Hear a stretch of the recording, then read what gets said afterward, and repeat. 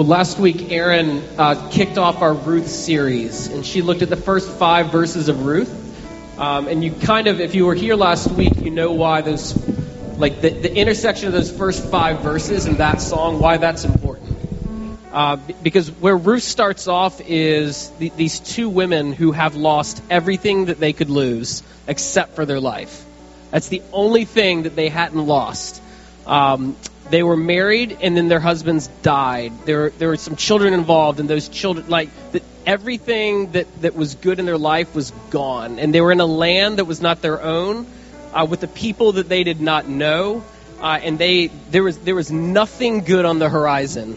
There was no way to know what was going to happen out of that situation.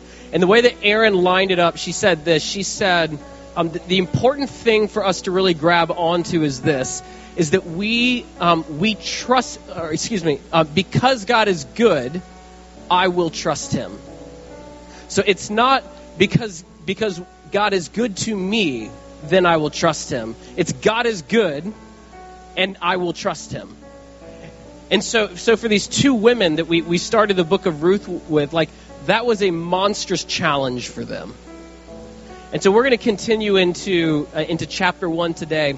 But I'm a pastor here, and let me tell you one of my favorite things about Easton Fellowship, and it's this. We do not believe that a church is a thing that you go to. We believe a church is a people. It is a people of God that have been called by His glorious name into a fellowship together and to be on mission for what it is that Jesus is already up to. And one of my favorite things about that understanding of church is that we understand that there is not a single person who does the work of the church. We all do the work of the church. We have all kinds of gifts that we bring to the table and we get to share together. And if we start to understand things that way, what we start to get our minds around is that this is actually a safe place for people to experiment with some of the gifts that they have. And we actually get to rally around people as they start to understand who God has created them to be and to start to live into some of the things that He might be calling them into. And so today we're going to have someone preach who has never preached to Easton Fellowship before, who may have never preached ever before. I don't know. Will you she has preached before, okay, but will you give a very warm welcome to Leah Whitehurst Gibson?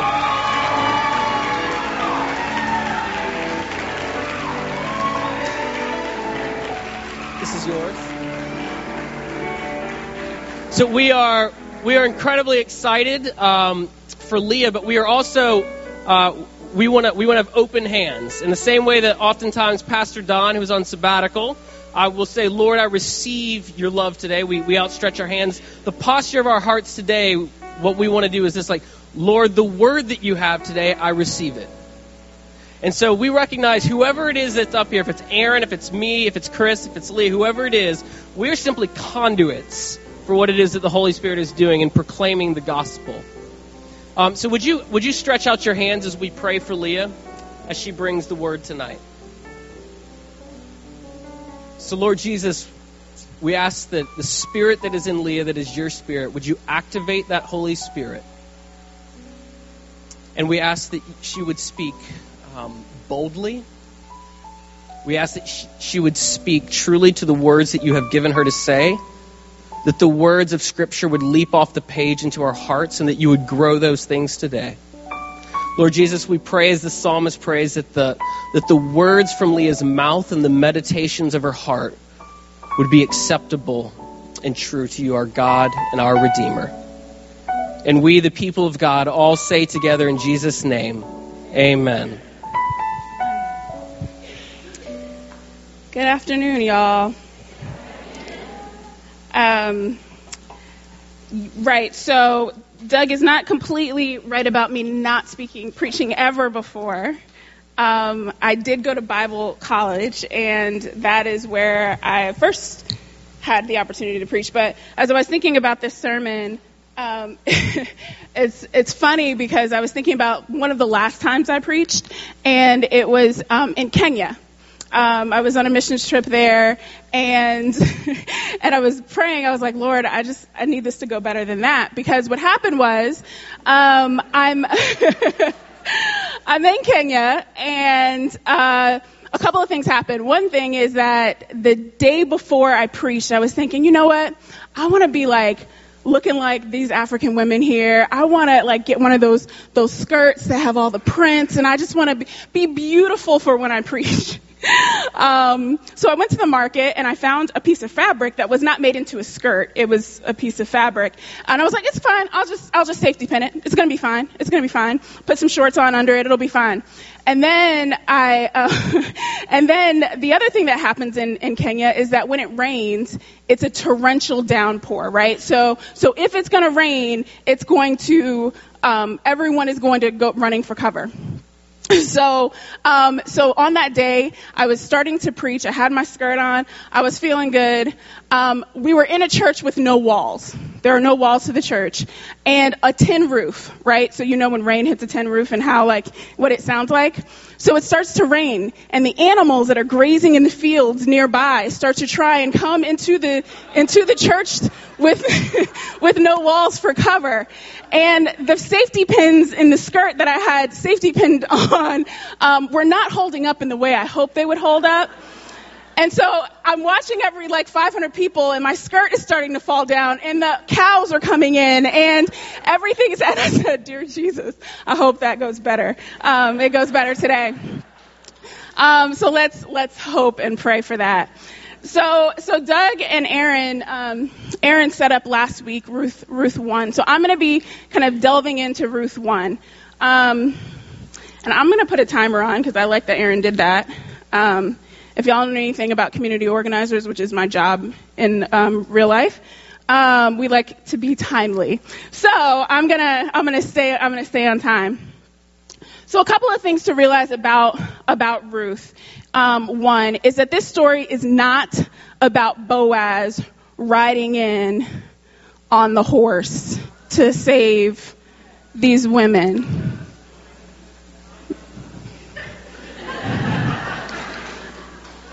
That is not what this is. When I was in college, there were a lot of people, there were all these books about this redeeming, that Boaz was coming in and he was the man of our dreams. But that's not what this book is about. That's not what the writer is pointing to. The writer is pointing to these two women, Ruth and Naomi, and what they were going through. And so a couple of things that we want to remember as we're going through this process is that Boaz was a manifestation of God's goodness. To Ruth and to Naomi on this road, but he was not the central figure of this book. This is about God's manifestation of hope and goodness when we're in spaces where we can't see that. Okay? So let's stand for the reading of the word as it is our custom. So this is Ruth 1, 6 through 20. Then she arose with her daughters-in-law, and that she might return from the country of Moab. For she had heard in the country of Moab that the Lord had visited his people by giving them bread. Therefore she went out from the place where she was, and her two daughters-in-law with her, and they went on the way to return to the land of Judah. And Naomi said to her two daughters-in-law, "Go. Return each to her mother's house. May the Lord deal kindly with you as you have dealt with me and the dead and me. The Lord grant you that you may find rest, each in the house of her husband."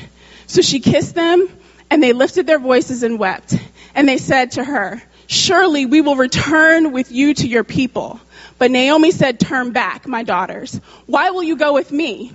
Are there still sons in my womb that may be your husbands? Turn back, my daughters, go, for I am too old to have a husband. If I should say, have hope, I should have a husband tonight, and also bear sons. Would you wait for them until they were grown? Would you restrain yourselves from having husbands? No, my daughters, for it grieves me very much for your sakes that the hand of the Lord has gone out against me." And then they lifted up their voices and wept again. Orpah kissed her mother-in-law, but Ruth clung to her. And she said, "Look, your sister-in-law has gone back to her people and to her gods. Return after her, your sister-in-law. Next slide. But Ruth said, entreat me not to leave you or turn back from following after you. For wherever you go, I will go. And wherever you lodge, I will lodge. Your people shall be my people and your God, my God. Where you die, I will die, and there I will be buried. The Lord do so to me and more also, if anything but death parts you and me. When she saw that she was determined to go with her, she stopped speaking to her. And now the two of them went back to Bethlehem, and it happened when they came to Bethlehem that all the city was excited because of them. And the woman said, is this Naomi? But she said to them, do not call me Naomi, call me Mara, for the Almighty has dealt bitterly with me. The word of the Lord. So that was a lot of verses to read, but the things that we need to kind of point out in this space, the major threads, you can go to the next slide. The major threads through this first chapter of Ruth are really thinking about these two things. What are the women experiencing, and how do we see God manifesting his goodness to them through the devastation? Does that make sense? You with me? Good. All right. So what do we know about Ruth and Naomi going into verse 6? So the things that we talked about, that Doug and Aaron talked about, listen, they had lost everything. They had no resources. They would have been better off dead in this culture than barren widows without husbands. They endured unbelievable heartache, but they were incredibly strong.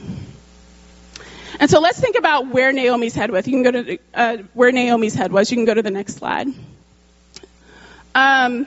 So Naomi is thinking, right? We read in the scripture that God has abandoned me. She said, "Don't call me Naomi. That means pleasant. God has dealt bitterly with me.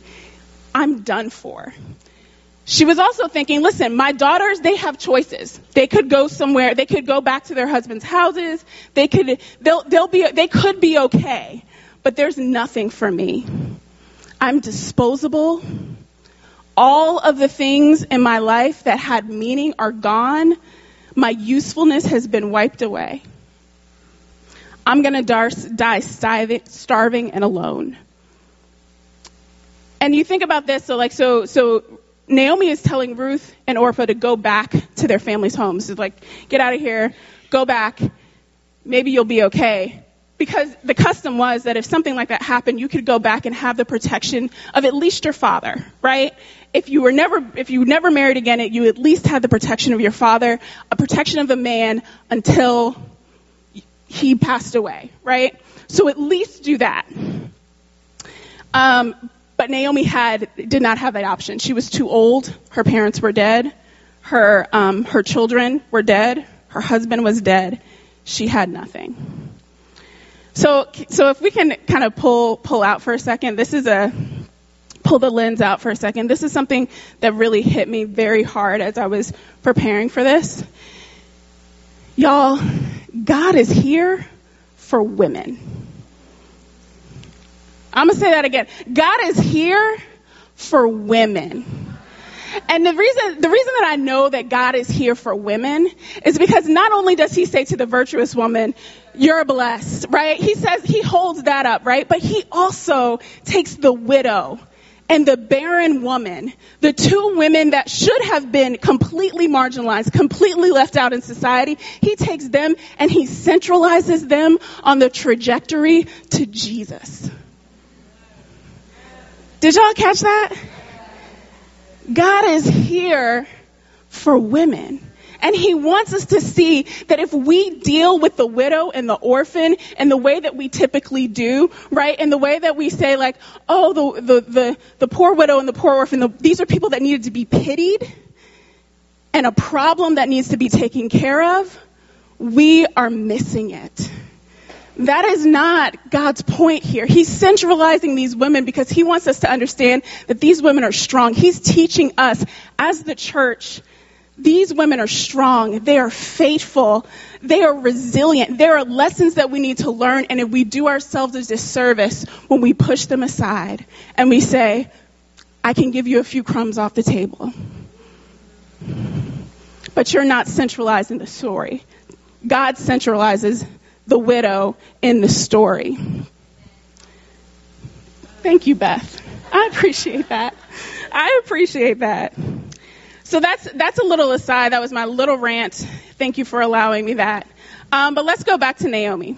So the question is, right, what is Naomi going through? So we talked through that. Now, what is God doing? How is God showing up for Naomi? God is intentional with Naomi. So think about Naomi. She's like, I've got nothing. I've got no hope. A lot of scholars put Naomi and Job kind of next to each other, and they say, listen, they had kind of a similar experience, but let me just tell you, Job was a man, so Job still had options. He could still own property. He could still have children. He could still do all of these things. Naomi had no options. She had nothing. So even going back to the land of her family was not really going to give her anything. But if you caught it in verse 6, she said she heard that the Lord had visited his people by giving them bread. She said, listen, I've got nothing. God has dealt bitterly with me. I have no hope. But there's a little speck in me, a little speck that says, I'm going to go see if God will see about me like he saw about his people back at home in the house of bread in Bethlehem in the midst of famine. She said, I'm going to go back, right? God was intentional about turning her back to him, back on the right path, taking that trajectory back toward Jesus, it turns out. Sorry, let me take a... Shekinah, I wasn't sure because I feel I'm not hearing it, but I'm glad you think I'm preaching good. I'm glad you think I'm preaching good. All right. So other places that God is showing up for Naomi in the midst of her devastation. Again, we've got to remember that God's goodness is not dependent on how he responds to us in the individual circumstances that we're in. God allowed Naomi to go through the pain. He allowed her husbands to die. Her husband to die, her sons to die, and her husband to die. She had to go through that. But where was he showing up in the midst of that? I think a lot of times we often think about Jesus as a Superman figure, right? He swoops in, pulls Lois Lane out of the whatever thing she got herself into, pulls her out, and then comes back and takes care of the bad guys, right? That's often how we think about prayer, how we think about how Jesus responds to us.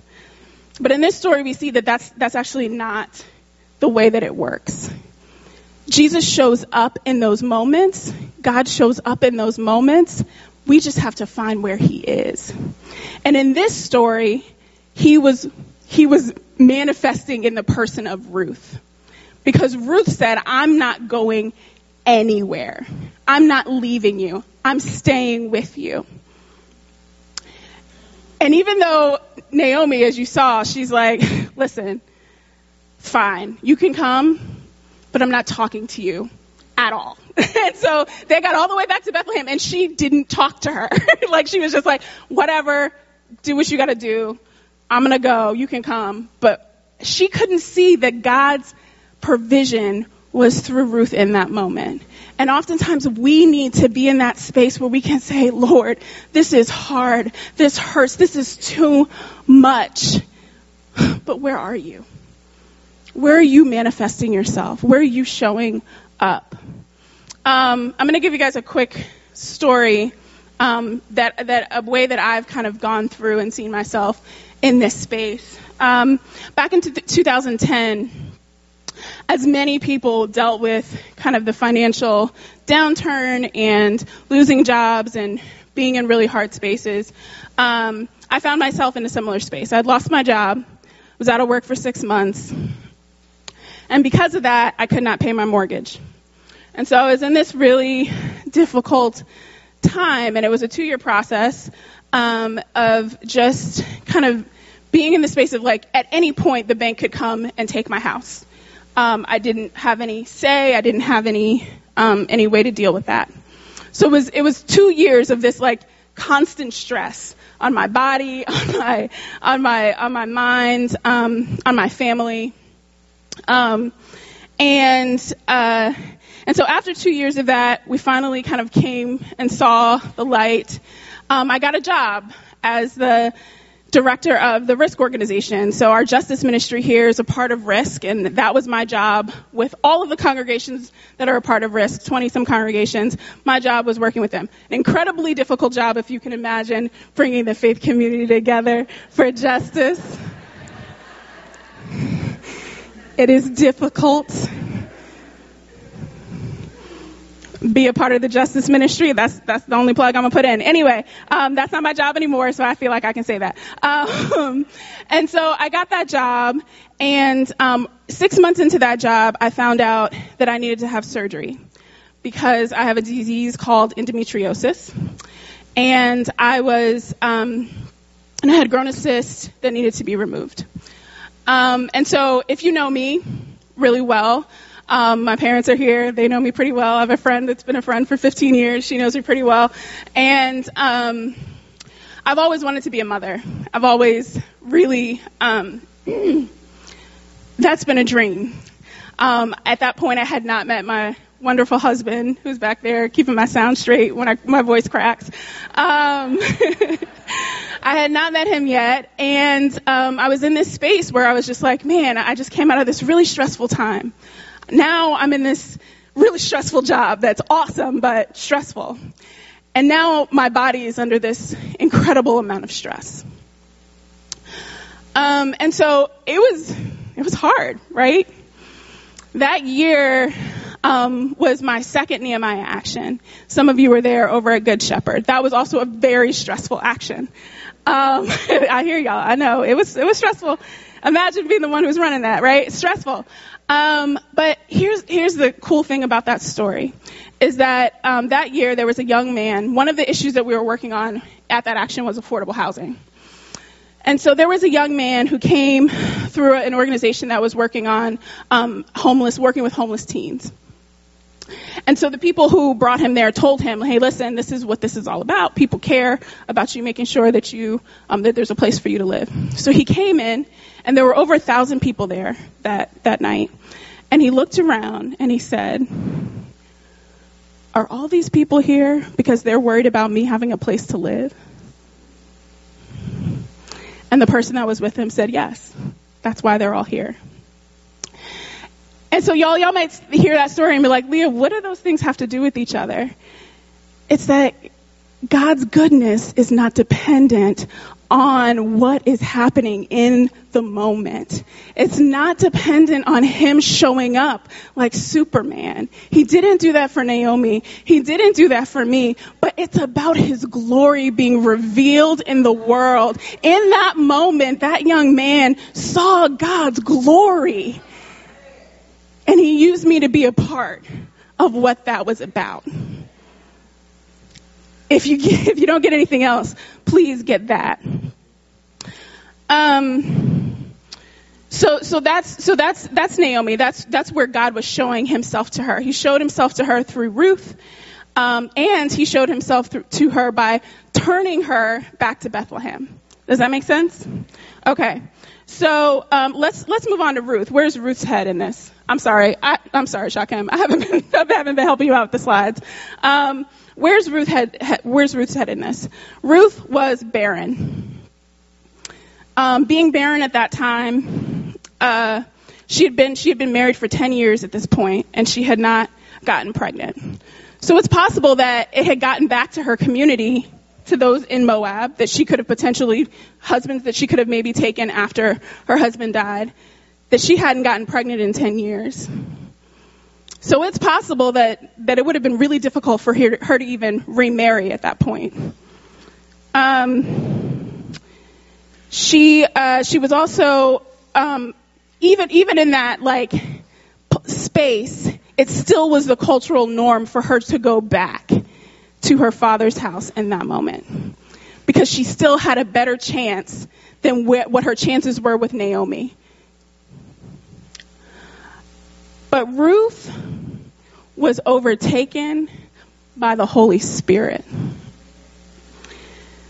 she said, listen, I'm going with you. It doesn't matter. I don't care. I'm sticking with you. So some of us could look at that and say, okay, well, it might have been logical for Ruth to go back, to go with Naomi, because she knew that it might not happen for her. She still might not have been, able to get married and have kids and do the whole thing. And so we might want to lay that her decision on the altar of logic, but it was not logical.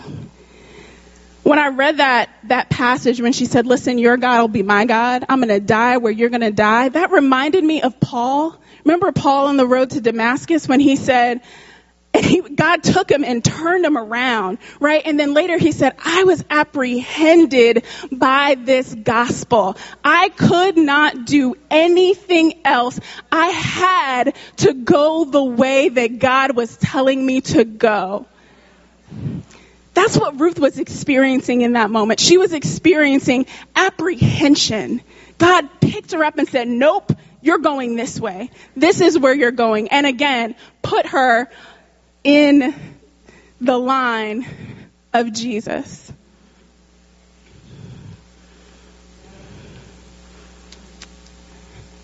So where was God's goodness to Ruth in this space? Well, it started with him revealing his Holy Spirit to her, taking her over, apprehending her, and saying, no, you're going to go this way. He also gave her Naomi. Right? So I know a lot of us have been in spaces where we're dealing with someone who's struggling or have been in horrible situations, and you're kind of the rock for that person. But women in particular are specifically created to be rocks for people in the midst of suffering. And God, in the midst, while Ruth was going through all these horrible things, like her husband had died, she had not had children, she could not, right? There were all of these problems with Ruth. She was apprehended by the Spirit, and God said, nope, you're going to stay right by her side this whole time. And so instead of being overcome with her grief, puddle on the floor, not being able to do anything, she said, no, I have a purpose, and I'm going to stand by this woman because God has appointed me to do that. So he revealed his Spirit to her, which is the very best thing God could have done and the best gift he could have given her in that moment. And 2, he gave her Naomi to stand by, to walk with, to move with, not to leave. And we'll get into some of the other people that are working on this series. We'll get into what that ended up looking like. But I want to give a couple of takeaways as we think about the book of Ruth. The first one is God's goodness is not contingent on what he does for us as individuals or in the moment that we ask for it.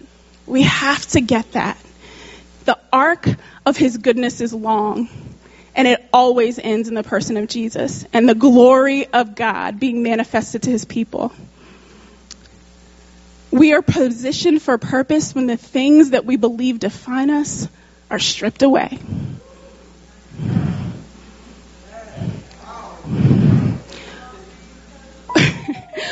Listen. Lando, don't get Pentecostal on me. We ain't got time for that. We ain't got time for that. we ain't got time for it. Listen, when the things that we believe are who we are, our reputation, our families, our jobs, when those things are pulled away, we start to see Jesus in a new way. We start to say, oh, all I have is God. I'm dependent fully and completely on him. And listen, God is not our personal Superman. He doesn't swoop in. That's not the point. The point, ends up ultimately being for Naomi and Ruth, Matthew chapter 1, when Ruth is listed in the genealogy of Christ. Because she had a baby, and that baby had a baby, and that baby had a baby named David. And David is the line of our Savior. His ultimate purpose is revealed when we realize that he's not Superman. And even in times of devastation, that word that Aaron talked about, hesed, last week, it means loving kindness and faithfulness in a way that we don't even really have a English word to describe it. But we can kind of describe it in the way that Ruth stood by Naomi. She didn't leave her side. She stayed and waited with her and walked with her and was faithful to her. That's the kind of faithfulness that God has in relationship to us. And he will reveal that in times of devastation. We just have to look for it. We just have to look around and say, Lord, where are you? Jesus, where are you? The band can come back up. And so we as we move into a response, as we move into a place where we're just going to take some time, there are pillows up here if you need to spend some time at the altar, and if the prayer team would go to the walls to pray. I want us to think about a couple of things. Maybe you need prayer because you're in the midst of something really hard. You're in the space where you're like, Lord, I don't know where you are. I need you to be with me. I need you to show up. And my prayer falls in like, Lord, swoop in like Superman. But really what you need is God to reveal his hesed to you. For you to be able to look around and find out where he is. The second thing is maybe you're saying, listen, I'm still struggling as a Christian with why these horrible things seem to happen to people who are faithful. And this is a central struggle for me as a Christian. I don't understand why this happens, and it's blocking me from really fully buying into who God is and what he wants to be to me. I don't know all the answers to that. But I can say that God does, and he wants to reveal himself to you.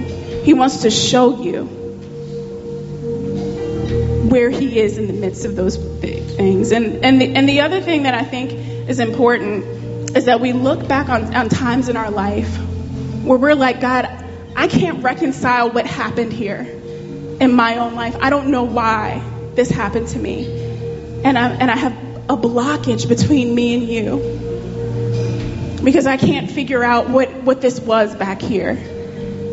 Allow the Lord to reveal where he was in that struggle and begin to heal it.